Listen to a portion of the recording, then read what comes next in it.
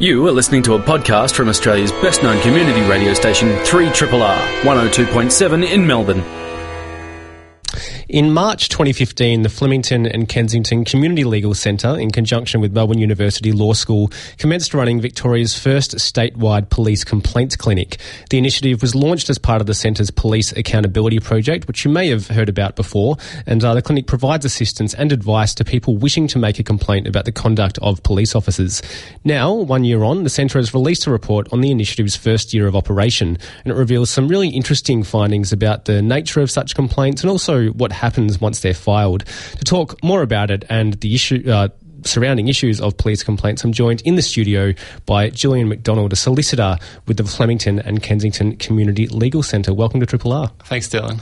So I want to get on to the results of your report shortly, but I think it'd be great to start with the current process for how people can file a complaint against the conduct of police officers. Sure. At the moment, there's three ways to make a complaint against the police in Victoria. You can either make a complaint to the local police station, you can make a complaint to Professional Standards Command, or you can make a complaint to IBAC. We assist with that process. And so those mechanisms, I understand, are investigated internally by Victoria Police themselves. Is that the case? That's the case. So if you make a complaint to a local police station, a local sergeant might take and investigate the complaint themselves. If you make a complaint to Professional Standards Command, which is what we do, then Victoria Police have their own division for investigating complaints. And if you make a complaint to IBAC, typically, and by typically I mean in over 99% of cases, they'll refer it back to Professional Standards Command to investigate. And so how did your clinic, what was the process behind getting that set up? Was that out of a concern for that process of the way complaints are handled? That's right. We have a history of, with the police shootings back in Flemington, of police accountability, and we set up the Police Accountability Project quite a few years ago. And one of the things the solicitors were doing was making complaints for people, and there was just an overwhelming demand, so we decided we needed a dedicated clinic to take on all those cases. And so the initiative's been running for a bit over a year. That's right. Something that kind of stuck out to me when I read your report during the week was that you've had to turn away 55 people who made complaints. Were they legitimate complaints that you simply didn't have the resources to follow up on? Or? That's right. We have so many complaints that we receive. I think it's 170 or so last year. And we have key intake criteria just to sort out the number of complaints we can take on. So at the moment, we're looking at complaints where there are allegations of excessive force by police, which is where police basically bash someone up. Racial profiling, where people make racist comments or are arresting people simply based on race, and duty failure and family violence for the victims, which is where police are failing to act where people are victims of family violence. And of those categories, excessive force was the most common complaint people filed. Were they, in your experience, really quite serious incidents of excessive force? They range from less serious to more serious. Not all of them were at the highest end, but certainly a common theme was people being pepper sprayed by police when there's absolutely no need for it. And you hear about that more so or often in kind of protest scenarios. That's right. And lately we've seen a concerning trend with police indiscriminately spraying people at our protests and rallies, and not just people who are involved on the front lines of the protests, also members of the media are also getting hit by pepper spray. And so of the complaints that you've filed in the 1 year that the report covers of your operation, the clinic's operation, there were 51 complaints submitted, and one of those was found to be substantiated. So that was a 2% strike rate. What's going on there? Why is such a low rate of substantiation? Yeah, just to correct, it's 51 allegations, not complaints. So complaints contain a number of allegations. But the fact remains that, yes, it's less than 2%. And I think it's a case of basically the fox is in charge of the hen house. Police are investigating their own complaints, and this is what you get. We think it's definitely a case of systemic bias. I've seen a number of these complaints, obviously, since we've been making them, and I can tell you that absolutely more than 2% are legitimate, but because of police failings in investigating themselves, that's the end result. And that's why we really need an independent body to investigate police complaints. And in what sense were those complaints or allegations found to be not substantiated by police? What sorts of things were they coming up with that were found to be acceptable use of force, for example, in their eyes? Often they'll say the police members were frightened, so they feel that the force is justified. Or even more commonly, that there is very little explanation given. I've seen many letters where all you get back from making a police complaint is a letter saying police acted in accordance with policy and practice and procedure, and that's it. No explanation at all. And something else I found really interesting in the report was, I guess, the lack of transparency as it currently stands when complaints or allegations are filed. So is that a really significant issue, that people don't know what process is currently in place for Victoria Police looking into those particular complaints? Absolutely. There is a true lack of transparency. And in the outcome letters at the end, like I just mentioned, but also you can do a freedom of information request to try to find out what steps the police took to investigate the complaint. But a lot of the documents you'd expect to get back are blocked by sections of the FOI Act, so you can't actually see all the steps the police investigators taken to look into your complaint. And I understand that when the clinic was set up, you didn't really advertise or push it too hard that you were operating, yet you still received kind of more people coming to you than you could handle.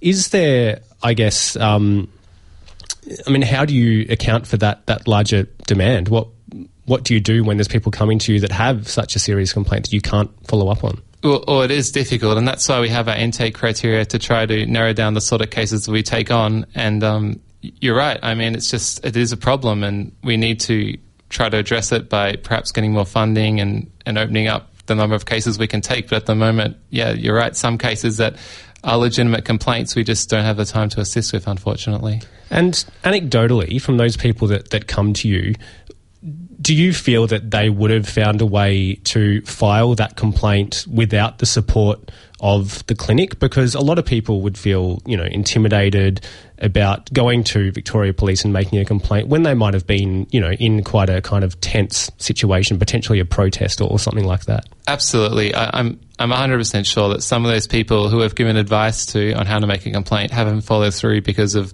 the worry about dealing with the police in that way. And I mean, in the conversations that the community legal centres had with police, and I think it's important to not kind of tarnish all police with the same brush. There's many out there who do their work in the best way they can. Has there been a willingness, I guess, to review the current complaints process and bring about change? Well, I think the Equality is Not the Same report, which was a result of the Hale-Michael settlement, which was a civil case that we ran, shows Victoria's police willingness to say racial profiling is not okay, and they have a 0% tolerance for it, which is very encouraging to hear, and that's what we're hearing from the highest levels. But as you can see from our complaints, there are still cases of racial discrimination going on by members of the police force. So I don't want to say that Flemington's against the police. We're certainly not. In fact, what we're trying to do is make Victoria Police the best police in the world. But certainly things need to change. We need Command to admit there is a problem of racial profiling still, and we have to keep being accountable to the public. If you've just tuned in, we're talking with Julian McDonald. He's a solicitor with the Flemington and Kensington Community Legal Centre. And that high-profile case, I guess, from a few years ago around racial profiling has, as you mentioned, led to change in the way that Victoria Police conducts itself. And they've implemented some changes to make police officers, I guess, more accountable when they're stopping people on the street, for example. I know there's a receipt process that's in place currently. And out of this report, I read in ABC News during the week that IBAC, the Independent Broad-Based Anti-Corruption Commission, is set to make, I think, 9 recommendations on how Victoria Police can better handle this complaints process. So are you hopeful that we're seeing positive change? I'm not so sure. The ticketing receipt trial has finished, and we still haven't received Victoria Police's report on that or their figures on that. So we'll be interested to see what comes out of that and what sort of people they are stopping. As for IBAC, Brett Guerin on that ABC report, who's the Assistant Commissioner of Police in regards to complaints, he mentioned that the IBAC recommendations were about service delivery, about delay, and about appropriately allocating investigations, which we're happy to hear, but I don't think it goes towards a systemic bias that police bring to their investigations. And so how do you begin to address that? Well, what we really, really need is an independent body to investigate police complaints. That's one of our centre's main goals, to try and get that body. And the clinic is still operating, I understand. Is it kind of a long-term initiative that Flemington Kensington Legal Centre will continue to operate? Well, we have funding until 2017, and we'll hope to continue running this clinic for as long as we need to. Basically, we want to achieve our policy objectives. Once we have a true independent body investigating complaints, there might be no more need for the clinic, which will be fantastic. Someone that the public can go to and have confidence in, that's transparent and achieves real outcomes for clients that they're satisfied with. And I know you've got quite a large demand as it currently stands, but if someone out there does have some grievance with their encounters with police officers, what's the best kind of recommendation for them? Please give us a call on 9376 4355. We'll take your complaint. We'll see if we're able to take it on as a case, and then I'll meet you for an interview. If not, we'll be able to send you a letter of advice on how to make a police complaint. Well, it's a really important initiative, and the report makes for really fascinating reading. You can find it on the Police Accountability website, which is operated, of course, through the Flemington and Kensington Legal Centre. That website is policeaccountability.org.au. And Julian McDonald, a solicitor from that centre, has been our guest. Thanks so much for coming in. Thanks, Dylan. Josh Earl has been a Lyme champion, a breakfaster, quiz show host. He's also a comedian, general man about town. He's also even an author of some of the Western Bulldogs' famous matchday banners. And now he has his own kids show as part of the Melbourne Fringe Festival. He does it all. It's called Oliver Up a Tree. And to talk more about it, very happy to have Josh here in the studio. How are you doing? I'm doing very well. Good morning. Out of everything you've done, is writing the Western Bulldogs banner your kind of crowning achievement? That's the most people who I went to high school with have searched me out and went, "Hey, I read that was good. How did you ever do that?" I'm like, I used to host a TV show. Like, surely that's more impressive. But no, Danny McGinley, who writes them for the whole year, is a friend of mine, and so he just asked for some advice and some inspiration. So I wrote the Collingwood one, and then last week's one against Hawthorn. So. You're not a Dogs fan, though? No, I go for North Melbourne. So I actually wrote some for against North Melbourne that he didn't use, but he does this thing called rejected banners, and a Twitter thing, and he just puts up the ones that he knows that they won't ever put on the banner because it's just libelous. So I wrote some of them, and then he said, if you want to write a real one, let me know. Is there more to come? I don't know, mate. I haven't written this week's one, so if they beat GWS, maybe. Imagine if I got to write the grand final one. The grand final banner. You might as well retire after that. Yeah, I probably would. Yeah, that'd be great. But no, you better not, because you've got a show happening as part of the Melbourne Fringe Festival. It's called Oliver Up a Tree, and I thought to kind of get people in the mood for it and give you a bit of a sense of it, I might play the trailer first, and then we can have a chat about it. So this is Oliver Up a Tree by Josh Earl. Oliver Up a Tree by Josh Earl. Greyston was grey. It was also a town or a village or a place. It wasn't a particularly nice town or a nice village or a nice place, but it wasn't bad either. It was the noise you make when someone asks you to do something when you're actually quite comfortable. You don't really want to get off the couch and dry the dishes, but you know it won't hurt, so you take a small breath in, you sigh it out and you go, all right. Greyston was that all right. No one ever holidayed in Greyston. If you were driving through it, I doubt you'd even notice it. I mean, if you were playing an only mildly entertaining game of I Spy, the game of I Spy would beat Greyston. If you're in the backseat annoying your little brother by putting your finger as close to his face but not actually touching his face and saying, not touching, can't get mad, this would be infinitely more exciting than Greyston. The only reason you would stop at all in Greyston would be because your sister was busting for the toilet, because she drank all the drink far too quickly and was too shy to go behind a tree. So your dad would say, all right, next town we come to, we'll try and find a public toilet, but you be quick because we're making great time. And you would stop at Greyston's public toilet.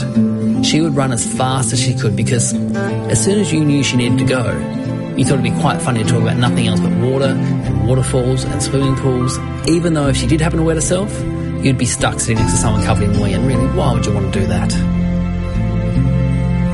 After your sister had used the public toilet, she would run back into the car, and you'd leave Grayston as quick as you could, not even remembering the name of the town or the village or place, but remembering it had a toilet. The Mayor of Grayston knew that this was the only reason people stopped here, so he spent a lot of money erecting a sign at the entrance of Grayston that said, "Welcome to Grayston. Please use our toilets." Please use our toilets. So that's a preview of Josh Earl's Fringe show, which is currently playing as part of the Melbourne Fringe Festival, Oliver Up a Tree. And where's Grayston? So Grayston is, like it says, it's just a boring town that no one ever... There's about 300 people who live there, and none of them talk to each other. This is kind of the setup of the show. And so there's a baker who just cooks wholemeal loaves. That's all he ever bakes. No one asks for anything else. Wholemeal. Yeah, there's a teacher who teaches the same lessons exactly the same way every year, and if any kids ask a question, she doesn't answer it because the year before they didn't ask questions. And so, and there's 2 police officers who just drive up and down the main road looking for stuff to do, but there's never anything to do because everyone keeps their problems to themselves. Right. And then there's a boy called Oliver, and he wants to know about the people who he shares a postcode with. And so he doesn't know how to figure this out. He's trying, and so the whole show is him trying to figure out about the people of Grayston. And it's called Oliver Up a Tree. And so he goes to the library and he asks if there's anything, how he can find out about the people. And they say, the family tree. And he goes, yeah, can I look at the family trees? And he doesn't have the authority to see that. But he also wants to see the whole town, not just families. And so there's one tree in the town. And so he thought, I'll climb that. I'll get to the top because he heard authority. To get authority, you have to climb high. And so he thought, okay, at the top of that tree, that's where I'll find authority. And if I don't, well, at least I get to climb a tree, and that's a good day. Wow. And so everyone in the town come and try and get him down, and that's where the show kind of really takes off. It's everyone showing off their special skills on how they can get a boy out of a tree. Well, it's trees figure so much in people's childhood. I mean, I remember climbing trees to get balls out of trees and hiding up trees or whatever it might be.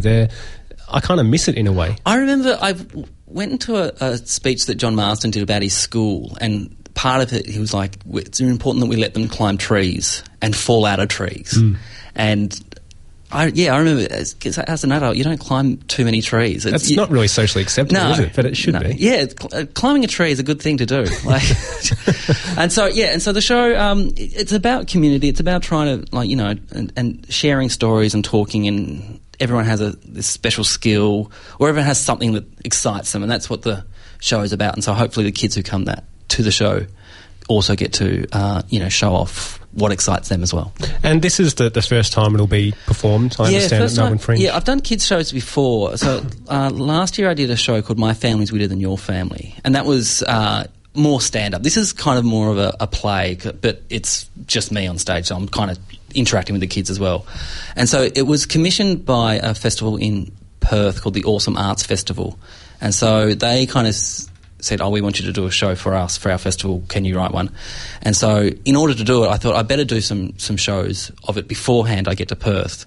And because I don't know, you want to do it in front of an audience, and I don't know 25 kids to just put a trial show on. So I thought I'll do it in the Melbourne Fringe, because Melbourne Fringe is a really good festival for showcasing new ideas and that kind of stuff. And so that's what I thought. All right, I'll do 3 days only, and so it starts in a week and a bit. Do you have kind of, more trepidation performing something brand new in front of kids than adults? Or? Well, yes and no. I mean, kids are a great audience in that they're so honest. They just don't have that thing of the person tried really hard and they put a lot of time into it, like adults will. So, if you do a bad show and afterwards the adults, well, I see what you're doing, but kids are like, it was boring. It was boring. And so I really like that, though, as well. They're really honest, and it makes you a better performer, I think, if you can actually engage them for the full 50 minutes is how long this show goes for. And I guess you get an immediate response from kids. I mean, they don't really hold back at sort of laughing out loud or heckling. It is really interesting, though, with kids, because sometimes I do a show and they don't laugh much. Don't laugh as much as I expected, but then afterwards they're like, that was the best thing I've ever seen. And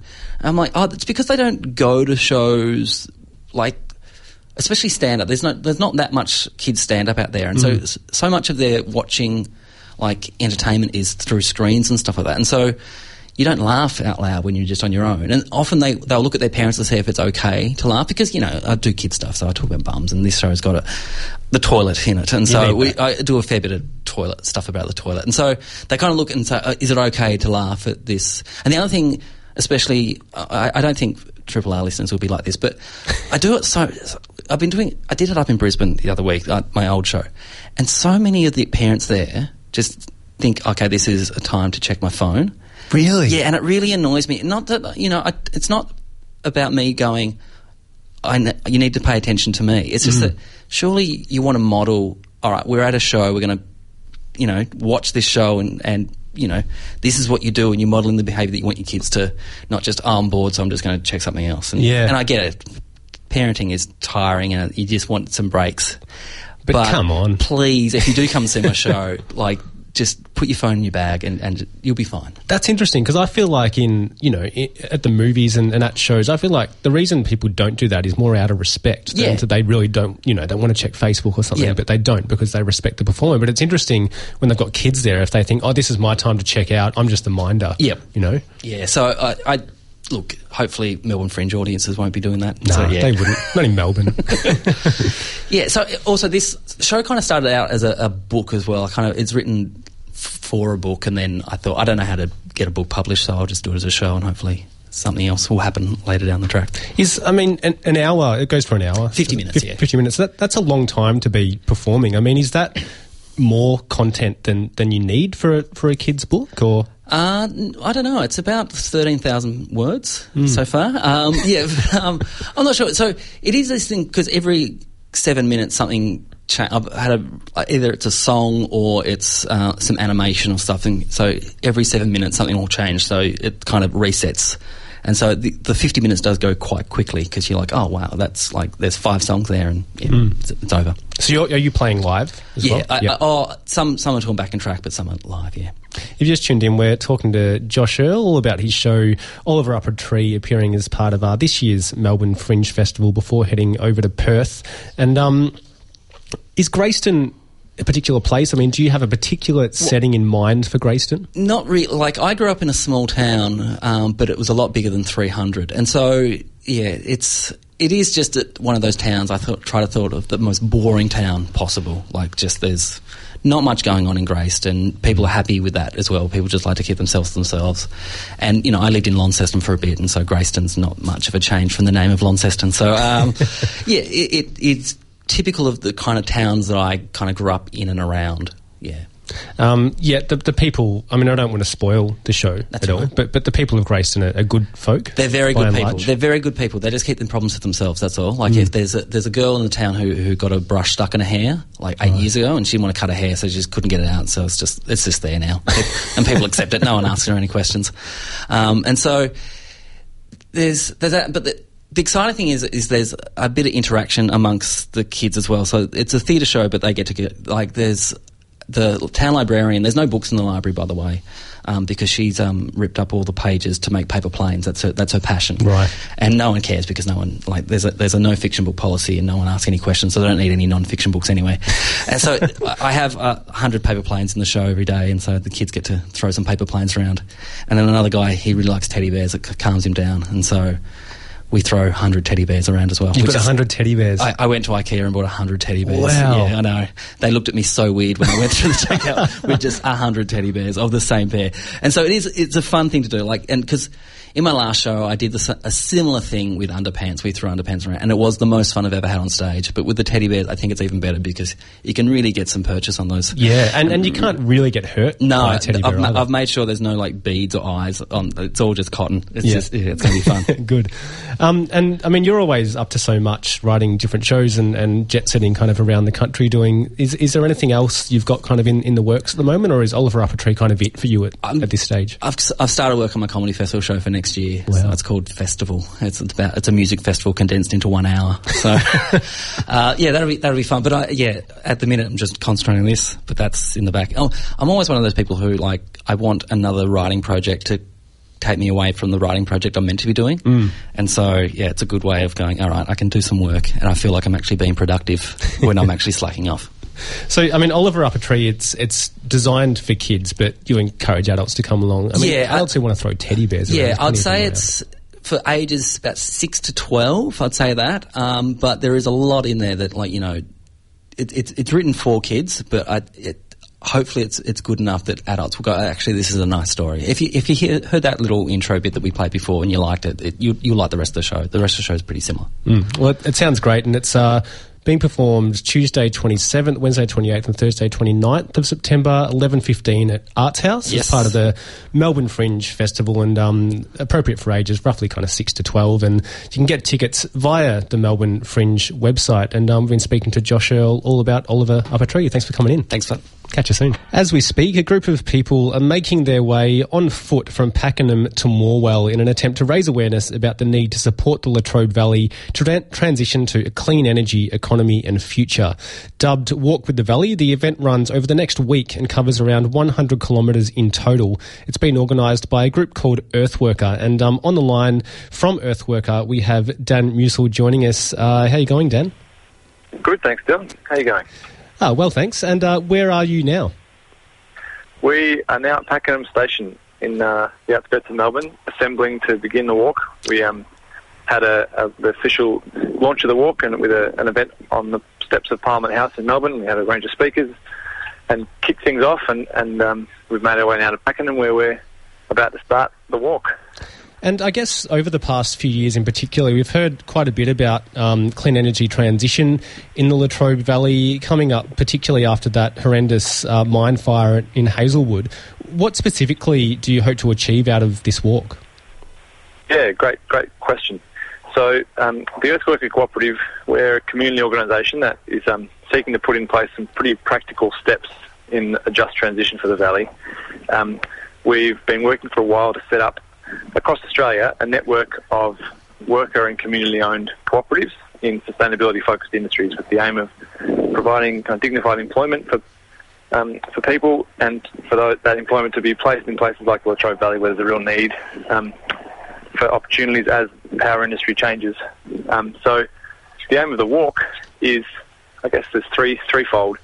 In one sense, we're fundraising. Walkers are being sponsored to carry out the epic 100-kilometre journey, with all the proceeds going towards setting up our first worker-owned factory in Morwell, in the Trobe Valley, which will be manufacturing solar hot water tanks, solar hot water technology, as well as we're looking at some battery trailers and battery storage technology as well. So part of the walk is to fundraise for that. We're also really hoping just to build the public conversation about different economic futures for the Valley. We know that the economy down here is going to change as power stations start to close, and that given the pressing urgent need to deal with climate change, we know those stations need to close soon. So we want to build a conversation about what kind of futures the Valley wants, and we want people to be at the front of those conversations. And I know there's a lot of people who are kind of awaiting a decision on the Hazelwood plant, for example, which is a particularly dirty plant and one that's really old as well. And we've heard even at the state government level that there's been a $40 million investment, I understand it, in energy or transition away from coal in the Latrobe Valley. Do we have any clarity at this stage of what that actually means and how it might affect or involve people in the community who want to be part of that transition? Yeah, the government has announced a whole section of money to support the community transition. None of that has been spent yet, and we're still waiting really for announcements to be made about exactly how it's going to be spent. Some has been allocated for an enterprise fund through Regional Development Victoria, but lots of it is still yet to be decided upon, and there's a whole bunch of different groups, businesses and so on, who are wanting to stick their hand in the pot. So we're yet to see, but I think the point you make about the community having a clear say is really important, that this is a community that has helped power Victoria and large parts of Australia for 900 years, and has, in many ways bore the cost of that. And that was particularly the case in the privatisation, where the power industry was privatised, thousands and thousands of jobs were lost, and power was really taken out of the hands of the community. So I think it's really important that in moving forward we think about ways to develop economies and enterprises that support and empower the community. And it's something, I mean, we've spoken with Tom Doig on the program a number of times over the years. He wrote, of course, a book, The Coalface, which was all about the history of the Hazelwood power plant and the way that the community responded after that fire, which devastated so many people and, of course, has had ongoing health impacts. But what really kind of struck me in reading that book was that there were alliances formed in the Trobe Valley among people who maybe you wouldn't necessarily imagine working together. There were kind of environmentalists with people in the valley who'd had a stake in the mine, who might have worked there, who weren't traditional environmentalists or greenies, as you might say. But there's a common aim here, it seems. There's a common aim in having jobs and having an economic future in the Latrobe Valley that isn't invested in dirty power. Yeah, I think that's happening. I think that's a key thing that has been at the centre of Earthworkers' work for the last 15 years as well, is coming from a recognition that if we're going to talk about climate change or we're going to talk about clean energy transition, we can't really talk about that without also talking about livelihoods and the way that our communities meet their needs, especially in places like the valley. And when we recognise that and we recognise the things we have in common, there are plenty of reasons why unlikely alliances, as you put them, can start to take shape. The Earthworker Cooperative comes from a long-standing effort to build bridges between the environment movement and the labour movement, trade unions, especially those representing workers in industries like logging and power industry and mining. And when we talk about practical steps, practical ways to move forward, we've found that there is enormous support for this kind of thing. And part of what Earthworker, I guess, motivated Earthworker in the start too was wanting to get past hollow talk about green jobs, because some people get a bit wary of just jargon. People saying that we can have green jobs to help the transition, but without anything necessarily concrete to back them up. And so what Earthworker is seeking to do is bring different people together, much in the way that you described happened after the mine fire, to work on really practical outcomes, ways that we can start moving forward together. If you just tuned in, we're talking with Dan Musil. He's from Earthworker and he's currently part of a group walking around about 100 kilometres from Pakenham to Morwell, all to raise awareness about energy transition in the Latrobe Valley. And I'm really fascinated by Earthworker's model, Dan, and it seems to me, I mean, having kind of looked through your website and some of the testimonials of people involved, it's kind of based on workers' cooperatives, as you mentioned, but also on manufacturing, local manufacturing. And we hear that that's kind of on the wane and that Australia doesn't have an economic future in that particular line of work. But do you think that's necessarily the case? Yeah, I don't think that's the case, and I don't think it should be the case. I think that's also the other part of the question. We can talk about the economy as if it's this apolitical beast that does its own thing, when really decisions that we all make, particularly those in government and those in business, actually have a big impact on the way our economy operates. And we think that there needs to be, or there is, a really strong role for manufacturing to play in Australia, to provide jobs and to build the things we need, and that's especially the case when it comes to climate change, when we need to radically kind of reboot the way we live to be more sustainable, and that incorporates renewable energy and energy efficiency, doing things differently. We think there's a real role for building the goods that we need to work our way out of climate change. And so, yeah, we do believe manufacturing has a really important role, and part of what the Earthworker Cooperative kind of broad business model is about is finding ways to sustain local manufacturing whilst providing jobs and also providing kind of rapid uptake of renewable energy goods. And a key part of that business model is working with organisations, community organisations like trade unions, to set up what we call kind of collective markets, ways to distribute locally made goods to households and families and communities in a way that makes it easy and affordable for them, but also then provides the bulk demand, if you like, to support a local manufacturing industry. And so just on workers' cooperatives, how do they actually function? Because there's something that probably in the mainstream we haven't heard a lot about. Of course, we know they have a long sort of history in the trade union movement and in the sort of workers' movement across Europe as well. But how do they function on a practical level? Yeah, great question. Well, worker cooperatives and trade unions kind of emerged at a similar time, and for a period of history where one and the same thing. Workers cooperatives are basically, a cooperative is any association of people who voluntarily join for a common purpose, right? Worker cooperative is a cooperative where the members are the workers, and typically it's a business where workers collectively own and run their own business. And workers cooperatives have a long and proud history around the world. You're right, we don't have a great history of it here in Australia, but there are some sterling examples of successful worker cooperatives and of networks of worker cooperatives in other parts of the world. And one great example is the Basque region of Spain, where the Mondragon cooperative networks, a whole network of now over 120 worker cooperatives employing almost 80,000 people in this what was once an economically disadvantaged area of Spain. They've been running now for over 50 years and have helped sustain the local economy.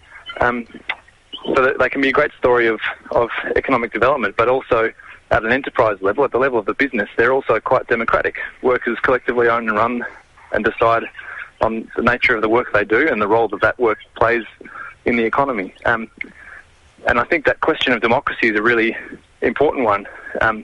We supposedly live in a democracy where that means voting between two often poor choices once every 3 years. But the places lots of us spend lots of our days, and the places where decisions that are made that affect our lives every day, often in business, we have no real say in. So having democracy in the workplace and democracy in the economy is a really key, I guess, an aim, but also an outcome of worker cooperatives as well. And the final thing too, I guess, is this question of economic equality and inequality. We live in a capitalist system where increasingly the rich are getting richer and the poor are missing out. And we think democratising the ownership of the basis of our economy, of our workplaces and our businesses, and ensuring that not only do people decide what happens in the business, but people collectively and equally share in the profits of that business. I think that's a really important thing for moving forward as well. And the first of those cooperatives that you've had a role in setting up, I understand, is Eureka's Future. Is that currently functioning in the Trobe Valley? This is part of what we're walking for. So the Eureka's Future Workers Cooperative has been if you like, the pilot project for the Earthworker Network, and we've been working for quite a few years to set that up. We were working with a partner business in Dandenong, out of Melbourne, to start manufacturing high-quality solar hot water technology, solar hot water tanks. And we were working with workers there really hard to help them become worker owners in the first worker cooperative based in Dandenong, and from there we were going to leapfrog and set up a factory in Musil in the Trobe Valley. Unfortunately, earlier this year that business hit the wall, which was a bit of a blow. But we've managed to secure the machinery and the intellectual property, or all the equipment we need to set up that same manufacturing process down in Musil in the Trobe Valley. So part of what the walk is about is fundraising to help us get that factory up and running. We've managed to move all the machinery down into a new factory space in Musil, which is exciting. We need a bit more money to get operations happening. So part of the walk is fundraising for that, and also calling on governments to get behind it. The community has already supported this project enormously. We've had members between them invest over $500,000 to help us purchase the machinery and get the intellectual property. So now we're calling on governments to help get us over the line and get the factory in Musil set up, and that would be the real beginning of Eureka's Future Workers Cooperative down in the valley. Well, we'll definitely stay in touch with any developments there. It'd be great to catch up again sometime in the future and see how things are progressing. But I better let you get back to your walking. Where are you sleeping tonight, out of interest?